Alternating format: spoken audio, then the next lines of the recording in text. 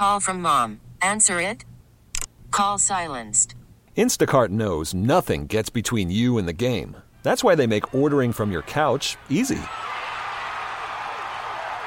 Stock up today and get all your groceries for the week delivered in as fast as 30 minutes without missing a minute of the game. You have 47 new voicemails. Download the app to get free delivery on your first 3 orders while supplies last. Minimum $10 per order. Additional terms apply.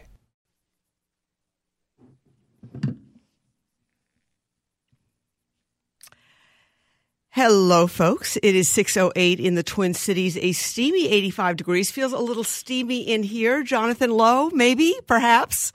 The AC, which is sometimes so brisk here in our lovely studios, perhaps not working at full throttle. I'm quite fine with that. You're okay with that? Quite fine with that. Actually, I guess I would prefer this than as opposed to the deep freeze, because sometimes, especially on weekends, both at WCCO TV and WCCO Radio, it feels like they've got the AC on overdrive, and I think people know what I'm talking about, and certainly women know that what I'm talking about. I mean, we've got women sort of wrapped in shawls and blankets sitting there in the summer because of the air conditioning. All I'm going to say is that you don't want your area of work to be nicknamed the icebox. No. That's not good. That's not good for anyone involved. No. But we do like our air conditioning. So anyway, great to be with you on a Saturday night. Got lots going on for you. We're going to chat in a few minutes with Larry Jacobs, the director of the Center for the Study of Politics and Governance at the Humphrey School, and talk to him about the G20 summit. Also talk to him. He's got an editorial coming out that I think is supposed to be in tomorrow's Star Tribune. I've not seen it yet. And then we're also going to talk. Have you heard about this case involving this baby at the UK? Nobody, the Pope, President Trump have weighed in on whether or not this child should be taken off of life support. So we're going to talk to Dr. Jennifer Needle, an assistant professor at the Center for Bioethics at the University of Minnesota Medical School, about what are the parameters now. This has really been a debate now for a long time. This particular case has gotten extraordinary attention, so we'll talk about that. And then in the 7 o'clock hour, we will talk with Gordon Chang, who I've talked to before, who's a fabulous person about the latest on the threat from North Korea. So let's take a quick break, and hopefully when we come back, we'll be joined by Professor Larry Jacobs. Hello, everyone. We are trying to connect right now with Professor Larry Jacobs of the Humphrey School about the G20 summit, also about an op-ed that he has pretty soon coming out about the situation in the Democratic Party. So hopefully we'll be able to connect with him. Jonathan Lowe working hard on that as well. A warm and pleasant evening here on a Saturday night. I want to let you know that coming up we're going to talk about the ethics battle over a baby in Great Britain that has really captivated the entire world, including the Pope and President Trump. And in our 7 o'clock hour, we're going to visit with Gordon Chang. He is the author of Nuclear Showdown, talk about the latest in North Korea, the threat with North Korea and the problems there. Also chat with, in our 8 o'clock hour, about the new threat of tick-borne diseases. This is obviously something that is prevalent here in Minnesota with Lyme's disease and the deer tick, but now there's a new threat, a new illness that you have to be careful of, and we're going to visit with an expert on that. And then we're also going to talk in the 8 o'clock hour with a media ethics expert about the controversy involving this crazy video in which Donald Trump looks like he's punching out a cartoon figure with CNN on his head. Well, CNN did a long investigative piece, found the person who actually created that video, and a lot of people think that CNN offered what amounts to a threat against that person by the way they published that interactivity and in terms of what they said about that. And then in the 8:30, the second half hour of our 8 o'clock show, we're going to go down memory lane with spam. Yes, spam, and talk about that. So as we try and continue to get Larry Jacobs, I guess neither of those numbers is working. Perhaps we can attempt to put out some phone calls here. I know a lot has been going on here. A lot of people, talking about the president and his Twitter feed. He says this is modern day presidential as opposed to just presidential. What are your thoughts, folks? Give us a call, 651-989-9226. That's 651-989-9226, 1-866-989-9226. What are your thoughts about the president's Twitter feed? Modern day presidential. He actually said on Twitter, it's not presidential. It's, in all caps, modern day presidential. And you got to love the president for that. So give us a call, 651-989-9226, 1-866-989-9226. Your thoughts on the president's Twitter account, which I actually have not checked tonight, which is a dangerous thing if you're in the news business. You almost have to check that by the second here. Let me just go grab a drink here. So anyway, as we continue to try and reach Larry Jacobs, I'd like to hear your thoughts about that. The president's Twitter account, obviously, apparently one of his most tweeted tweets of all time was the one from last Sunday morning when he tweeted the incident involving the CNN headpiece with CNN on it. The mock-up, the meme mock-up, yes. Mock-up, whatever you want to call it. And then there was an ensuing controversy, which we're going to talk about in our 8 o'clock hour, about Twitter and how this should be reported. A lot of criticism for CNN on the way they handled this story. CNN, of course, obviously a favorite target of the president. But CNN basically said, the person who posted this particular video, not to Twitter, but to Reddit, had posted a number of posts that they described as anti-Semitic. And they said, this individual has told us he will no longer post these things. We're not going to name him. But if he posts anything additional that we think is bad, we are going to name him. And that resulted in, a lot of people criticizing CNN with the hashtag CNN blackmail. So a lot of people here, questioning CNN's role in terms of this whole investigation. CNN is taking a lot of hits. I'm not sure that was appropriate. And we are going to visit in the 8 o'clock hour with a top media ethicist and top media expert, Jane Kirtley at the Siller Center. But right now, we want to hear from you. What do you have to say about the president's Twitter feed? Do you feel this is modern day presidential or not presidential at all? This is a way that the president has used to communicate with people, and it's been very effective. It's been very successful. 651-989-9226, 1-866-989-9226. Some people are actually wondering whether or not this actually violates the terms of Twitter. There's actually some rules on Twitter on how you have to behave. You cannot threaten people. You cannot bully people. You're not supposed to advocate violence of any sort. And some critics of the president's have argued that particular tweet, that particular video, did in fact encourage violence. What do you think? Again, our number is 651-989-9226, 1-866-989-9226. We're continuing to try and reach Larry Jacobs here. Here's the problem with the premise that you do want to have something out there that people can interact with social media, whether it's Facebook or Snapchat or Instagram or Reddit or anything of that nature. You want them to be on their best behavior. That's assuming a whole heck of a lot, right? When you're telling people don't threaten other people, right. Don't, and you can always do something after the fact to say if you threaten somebody, this is going to happen to you.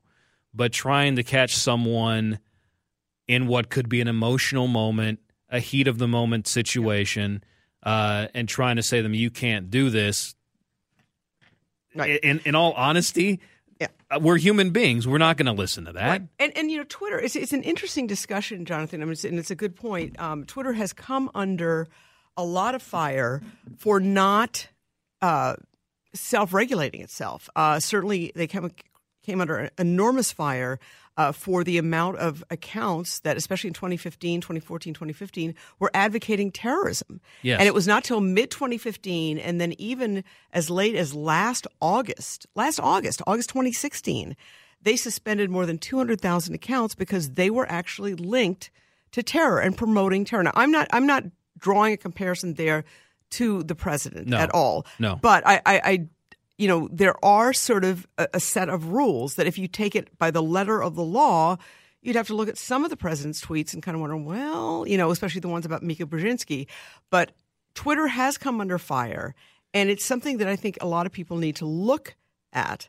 We have gotten a text, and I do want to invite you to do text because I've got the text line up here, 81807. 81807. Give me a text. We do have a text on this from, let's see, this is the 763 area code. Twitter is a childish way to run a country. I guess we know how this man or woman feels. He's a morally bankrupt narcissist who is nothing more than a successful con man. He's dangerous to the United States.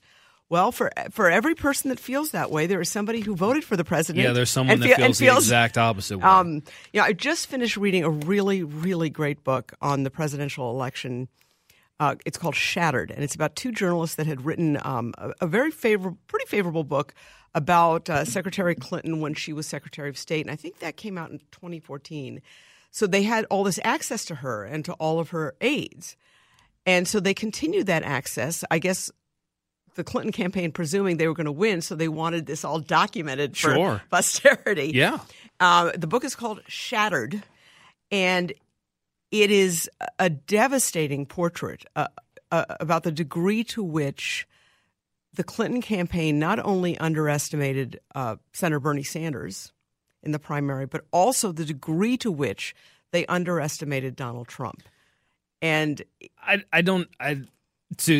not to interrupt here, but I don't think this is anything that we shouldn't have seen. This happened in 2008. She underestimated Barack Obama, then candidate Barack Obama. True. But I guess she did it. She's done it before, right? But it was just, the ironies of the book are such that, one of Bernie Sanders' great surprise win in the primaries was he won Michigan. Yep. Well, lo and behold, guess who won Michigan in the general election? Donald Trump. And it's they didn't understand what they were losing, and they never set foot in the state of Wisconsin. She never went to Wisconsin, not once. And the mistakes there were just so enormous, and that's why I was hoping that we could get Larry Jacobs, because I know he is. He's writing an op-ed piece for the Star Tribune that I believe is going to be in tomorrow's newspaper to talk about the different. To talk about the divisions within the Democratic Party, because I think they remain really, really significant.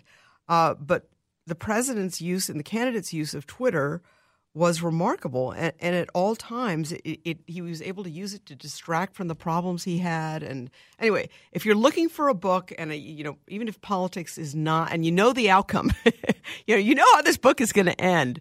But what you don't know is the journey, and it's really, really interesting. I highly recommend it, called Shattered, about basically how the Clinton campaign really, and the candidate herself, really failed to take a look at what was really going on and courting African-American voters and trying to build sort of the coalition that Barack Obama created in 2008. They ignored a group of voters that was going en masse to Bernie Sanders, and some of them were going to Trump, and that was actually white middle-class voters.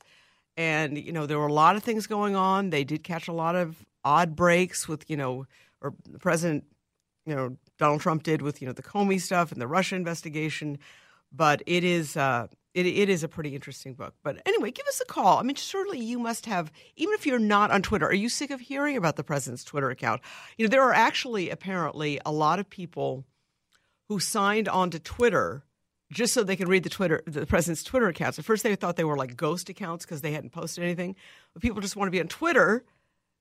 They're not interested in posting. They just want to read, see what it's all about. Well, going back to your statement about the rules of Twitter and what they want to try to avoid as far as threatening tweets and the like of that. That's another issue with social media is that if you get an account suspended, and let's say your email address will no longer be able to put on that account, you can. Email addresses are free. You can build another email address, and then you can build another Twitter account, and you don't have to put your information on there as far as where you live and everything. The only thing I think they'd be able to track you is through an IP address. And you can go to the public. Absolutely. You can go to the public library and just use their computers. Yeah, and that is such a good point because and I've done a lot of stories on terrorism, and there was a guy who was actually from here.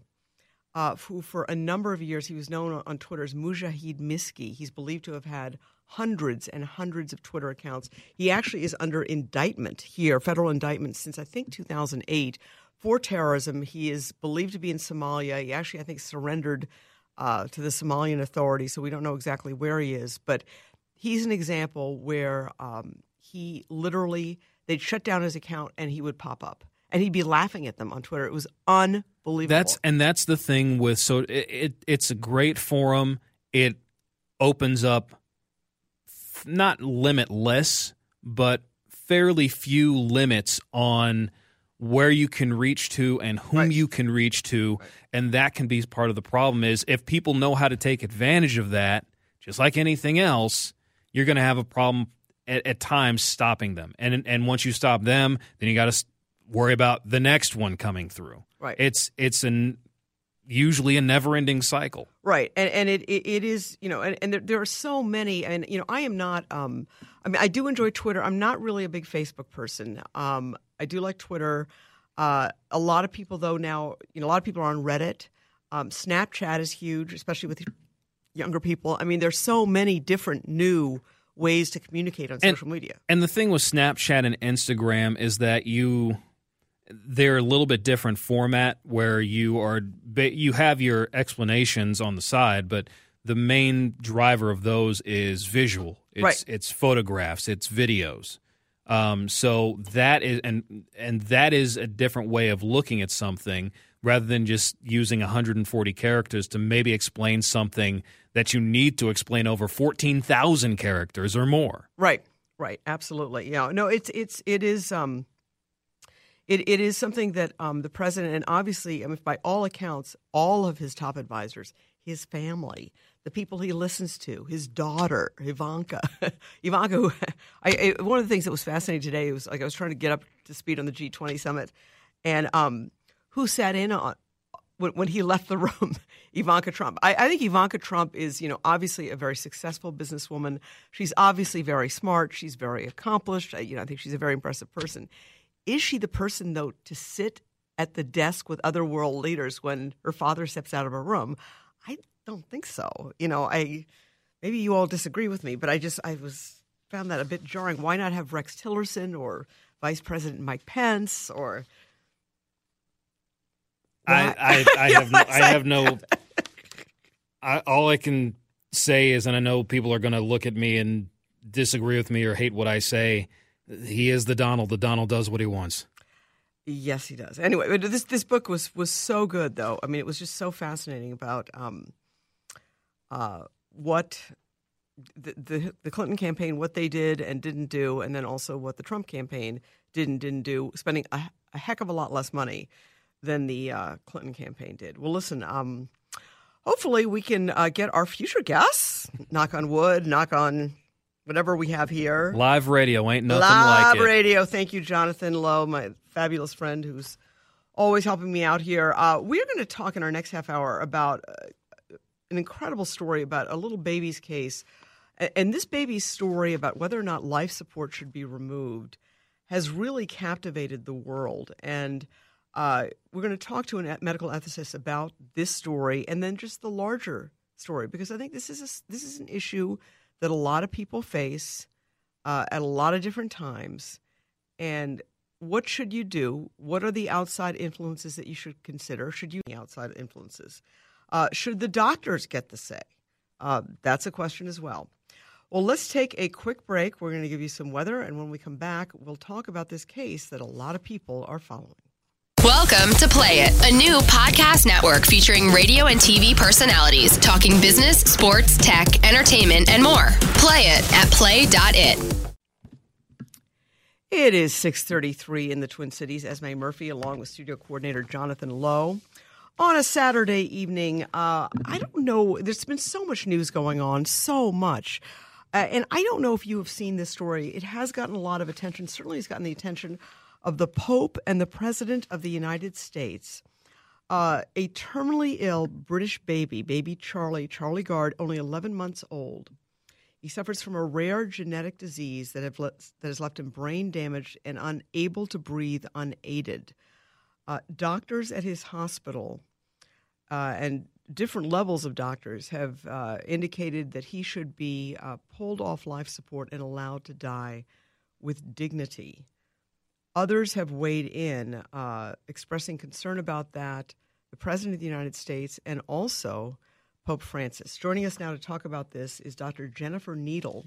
She is an assistant professor at the Center for Bioethics and the Department of Pediatrics at the University of Minnesota Medical School. Dr. Needle, thank you so much for coming on. Thanks for having me, Esme. All right, let me ask you, from where you sit, and certainly these kinds of heartbreaking decisions are people face these in hospitals every single day. And I can imagine having to do it for a child who is just beginning their life. But what are your thoughts about this situation? And I can't imagine the additional pressures for this poor family having this story not just go nationally in the UK, but also globally around the world. Well, absolutely. I mean, I think this situation is a tragedy, most namely for the baby and his family. And I have a unique perspective because I do practice bioethics. I'm also a practicing pediatric intensive care provider at the University of Minnesota, Masonic Children's Hospital. And so I take care of children similar to Charlie on a regular basis. And there's no question that both sides of this issue have truly legitimate opinions and feelings about what Charlie's parents' rights are, as well as the physicians feeling that they are now in a position where Charlie's rights have to be represented by them because they don't feel that continued treatment is in Charlie's best interest. And it's very challenging for people to hear that the rights of parents to make decisions for their children can be taken away. And it has become a very emotional topic. As you said, both the Pope and President Trump have had opinions, weighed in, offered to actually assist in taking care of Charlie in their respective countries. It's become, in some ways, a much bigger story than the family or the hospital probably expected. Right. And apparently, do you think that this kind of thing would happen here, or is there something about the system in the UK that allowed this to become such a big story? Or, I mean, what happens at the University of Minnesota? I'm sure that there are differences in these terrible times where parents want one thing and the medical doctors, professionals are saying, we've really come to the end here. Absolutely. Well, I want to emphasize that these types of cases are incredibly rare, and that's part of the reason that they get so much attention in the media. And I was listening to your previous segment about social media and the impact of social media, and I think that has played a pretty significant role in getting the message of Charlie's parents out. The United States does vary somewhat from the UK in the sense that courts in the United States, for the most part, have given parents the right to make decisions for their children. It is protected under the 14th Amendment, under the Equal Protection Clause, that parents are in the best position to make decisions for their children. Even if they are. So in the United States, if parents are at odds with physicians, courts have sided with the parents. Both ways. So it is the assumption that parents have the right to decide, but when the case gets to the point where medical professionals uniformly agree that the care that is being provided to the child has no potential for benefit and may be causing pain and suffering, then when it goes to the courts, there is this concept, this overarching bioethical principle of best interest, and that is up to the courts to decide whether or not the care that child is receiving is futile, which is a very loaded word. There have been many supportive policy statements in the last couple of years from medical societies sort of recommending that we use the word potentially inappropriate treatment as opposed to futile, because futile is very subjective. What one person considers to be futile may be very different than another person.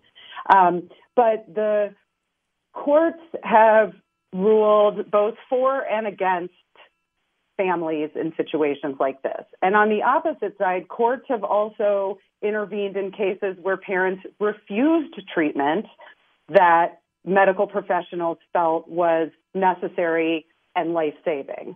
And so... that certainly has happened here with, as recently as a few years ago with cancer treatments where the family has objected to the cancer treatment, and it was a treatment that was almost 100% successful, and the courts intervened. That's correct. And so I think people need to keep in mind that when you hear snippets of information about this, and, of course, I've been paying attention to what's on social media about this and what's in the news about this, and people's reaction is, how could a court let this baby die when the parents don't want them to? People have to recognize that they would probably unlikely be begrudging the courts if they intervened and said that a child with 95% chance of survival to receive chemotherapy is mandated to do so. So, the courts have weighed in on both sides of this issue. Right. And it's interesting to me because, I'm old enough to remember the Karen Ann Quinlan case, which is a very famous case and she passed away in the mid-1980s, but there was a lengthy legal battle about, the right to remove, treatment. Should there be treatment? Should there not be? Is it different when it's a child, at least in the U.S.? In principle, it is not different, but the players are different. Okay. So if somebody's 17 or under, I suppose that would be considered a child.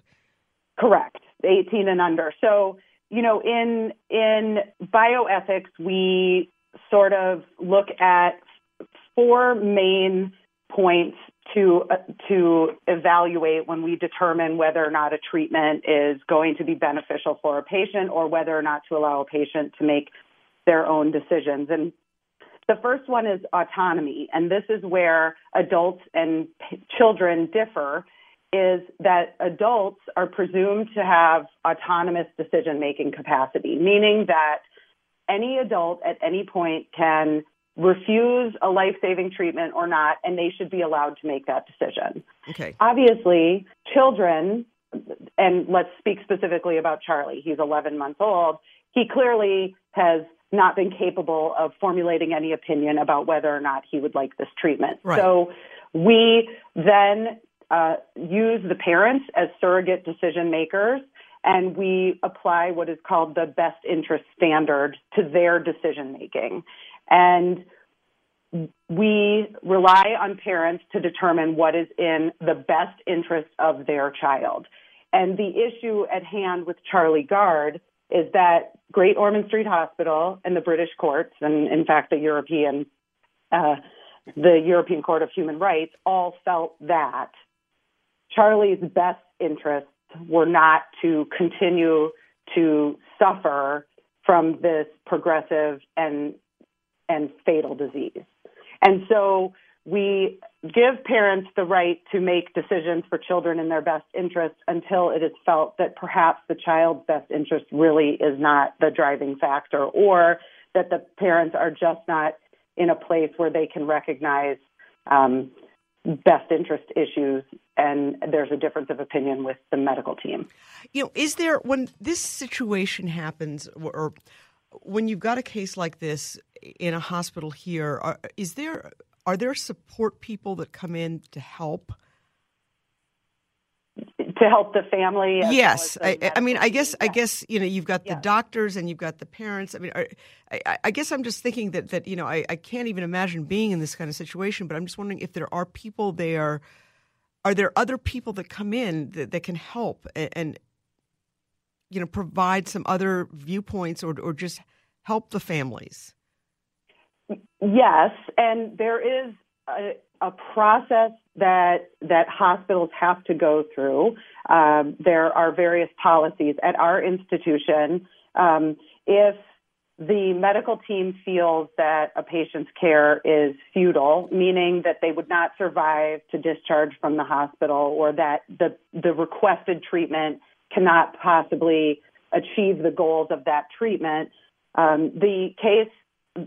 And I do need to interject as a healthcare provider to say that when these decisions come to a stalemate, it is after probably 20 to 30 care conferences and family meetings and attempts at communication and ensuring the understanding of the family about the clinical condition. So it doesn't sort of happen in a vacuum. And there are just truly differences of opinion about what the patient's likelihood of a reasonable outcome is.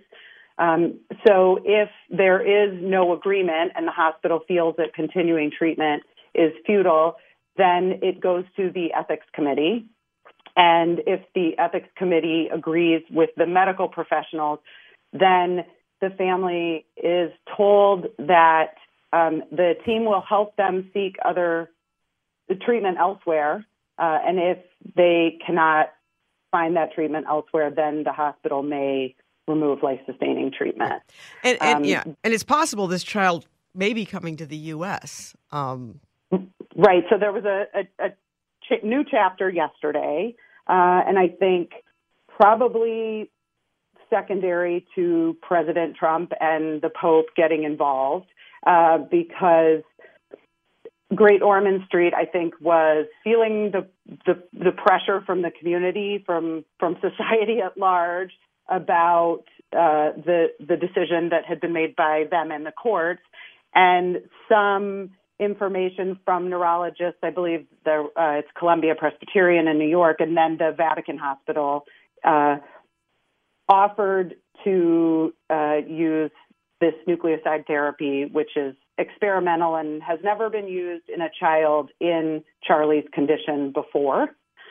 So the belief of the European High Court was that this treatment offered no prospect of success.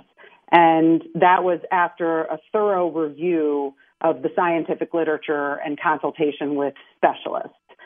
So there seems to be some last-ditch efforts by parents that have had children with other mitochondrial disorders, not the same as Charlie, who have tried this therapy, and to for him to have the opportunity to try it. Yeah, let me ask you this, doctor, because what it's being described in different ways, but it's one description I've seen is mitochondrial depletion syndrome. Can you walk us through what that might be? I am not a neurologist, but I'll do my best basic explanation. Essentially, if you think of the mitochondria, you have a mitochondria in every cell of your body. And what is mitochondria? We got to get. It is a protein within the cells of your body. Okay. But it has a hugely important role. It is what we call kind of the powerhouse or the battery pack of every cell. Got it. So almost all of your energy needs for cell growth, for development, come from functional mitochondria. This baby has a rare disease I had never heard of before I heard of his case, where essentially his his mitochondria are just completely non-functional. And so that explains why he's unable to breathe independently and requires the assistance of a ventilator. From what I've read, and it just as a disclaimer, everything I know about this case is from the media. I have no personal knowledge of this case outside of that, but that he has continued seizures. He's both blind and deaf. And so essentially his body is shutting down, and over a relatively short period of time. Wow. Okay. Listen, Doctor, this is a fascinating conversation. Dr. Jennifer Needle, she's an assistant professor of the Center for Bioethics and the Department of Pediatrics in the University of Minnesota Medical School. Let's take a very quick break. When we come back, we want to ask her a few more questions about, what parents should know, what people should know if they ever find themselves in a terrible situation like this. And it does sound, as Dr. Needle said, and I'm going to ask her about this, that this is relatively rare, that most of the time there is some kind of agreement about what to do. So keep it here. You're listening to News Radio 830 WCCO. Esme Murphy back with you on News Radio 830 WCCO, chatting with Dr. Jennifer Needle. She's an assistant professor, Center for Bioethics in the Department of Pediatrics in the U of M Medical School, about the case of Charlie Gard, a little baby, 11 months old, that has a rare genetic disorder. He cannot breathe on his own. The doctors have said, the hospitals have said, the courts have said that it is best that the life support be removed. The parents have fought it. The Pope has weighed in. The president has weighed in, President Donald Trump. There are members of Congress who want the child to come here and they're talking about making the family American citizens or residents of the United States so they can qualify for treatment. I mean, this thing has become extremely politicized. Dr. Needle, you said something very interesting at the beginning of the interview, that this kind of division and disagreement is pretty rare here. In most cases, when it comes to this, horrible point, are people on the same page? I think after time, there is an establishment of a relationship and an establishment of trust with the medical team, and a recognition that the medical team's goal is likely, the medical team is as much as the family hoping that they could cure the disease or bring the patient back to their condition. But there are limits to medicine, and there are diseases we can't treat. And very sadly, some children die of those diseases. And so it does require frequent, effective communication from the medical team with the family. I think one of the most important things that we should do, and probably don't do as much as we do, and I say we as a physician, is really talk to families over the course of a child's hospitalization about what the family's goals are. And of course, the number one goal for any parent is that their child be cured of the disease or their child be healthy. But the next question that doctors have to ask that family is, if cure is not possible, then what other goals do you have so that we could maybe help you meet those? So if it's spending more time with the child, or we would like the child to be able to go home before they die, or we want to make sure that everyone that's in our extended family gets to visit them before they die, that helps establish a relationship with the medical team where the medical team can really do everything to accommodate the goals of the family in the absence of being able to cure the child of the disease. And so I think ultimately we are often able to reach an understanding with families that as much as we'd like to and as much as we tried, the child is unfortunately going to die, and now we need to establish what our new set of goals are. Right, and that's so interesting. I mean, I know somebody who had, was diagnosed during their pregnancy with a genetic ailment that normally ends with a stillbirth or a terminated pregnancy, but occasionally the children do live, and this child did live for 4+ years, and it wasn't easy. I don't know how they did it, but she went to school, and it was they were happy and had their life there. It was the child did have serious disabilities, but I know that they were actually counseled on whether or not to terminate the pregnancy, and they were told that, in fact, that in many likelihoods that the pregnancy might, in fact, self-terminate. Is this becoming sort of more of an issue with the advances in medicine, which allow sort of, some remarkable measures to provide, if not, perhaps not in this case, but in other cases, a quality life there for at least some time? Absolutely. I mean, the capacity of medicine to treat diseases that would have been fatal even 5 years ago is pretty remarkable. And I think that's a double-edged sword. So I think that there's no question that thousands, hundreds of thousands, millions of people are benefiting from scientific advancements in medicine every single day. My concern is that when it comes to cases in which scientific advances haven't gotten to the point where we have a cure or we have a treatment, that's a very difficult pill to swallow for families that are really reaching for anything, any experimental treatment, any possibility of cure.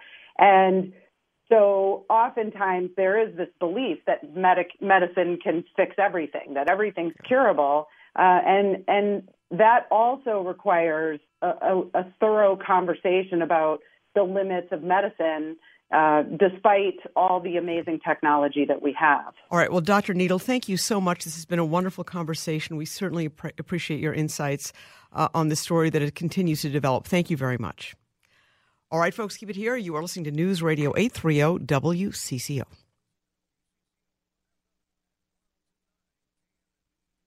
We really need new phones. T-Mobile will cover the cost of 4 amazing new iPhone 15s, and each line is only $25 a month. New iPhone 15s? It's better over here. Only at T-Mobile, get 4 iPhone 15s on us and 4 lines for $25 per line per month with eligible trade-in when you switch. Minimum of 4 lines for $25 per line per month with auto-pay discount using debit or bank account. $5 more per line without auto-pay, plus taxes and fees. Phone fee at 24 monthly bill credits for well-qualified customers. Contact us before canceling account to continue bill credits or credit stop and balance on required finance agreement due. $35 per line connection charge applies. See T-Mobile.com.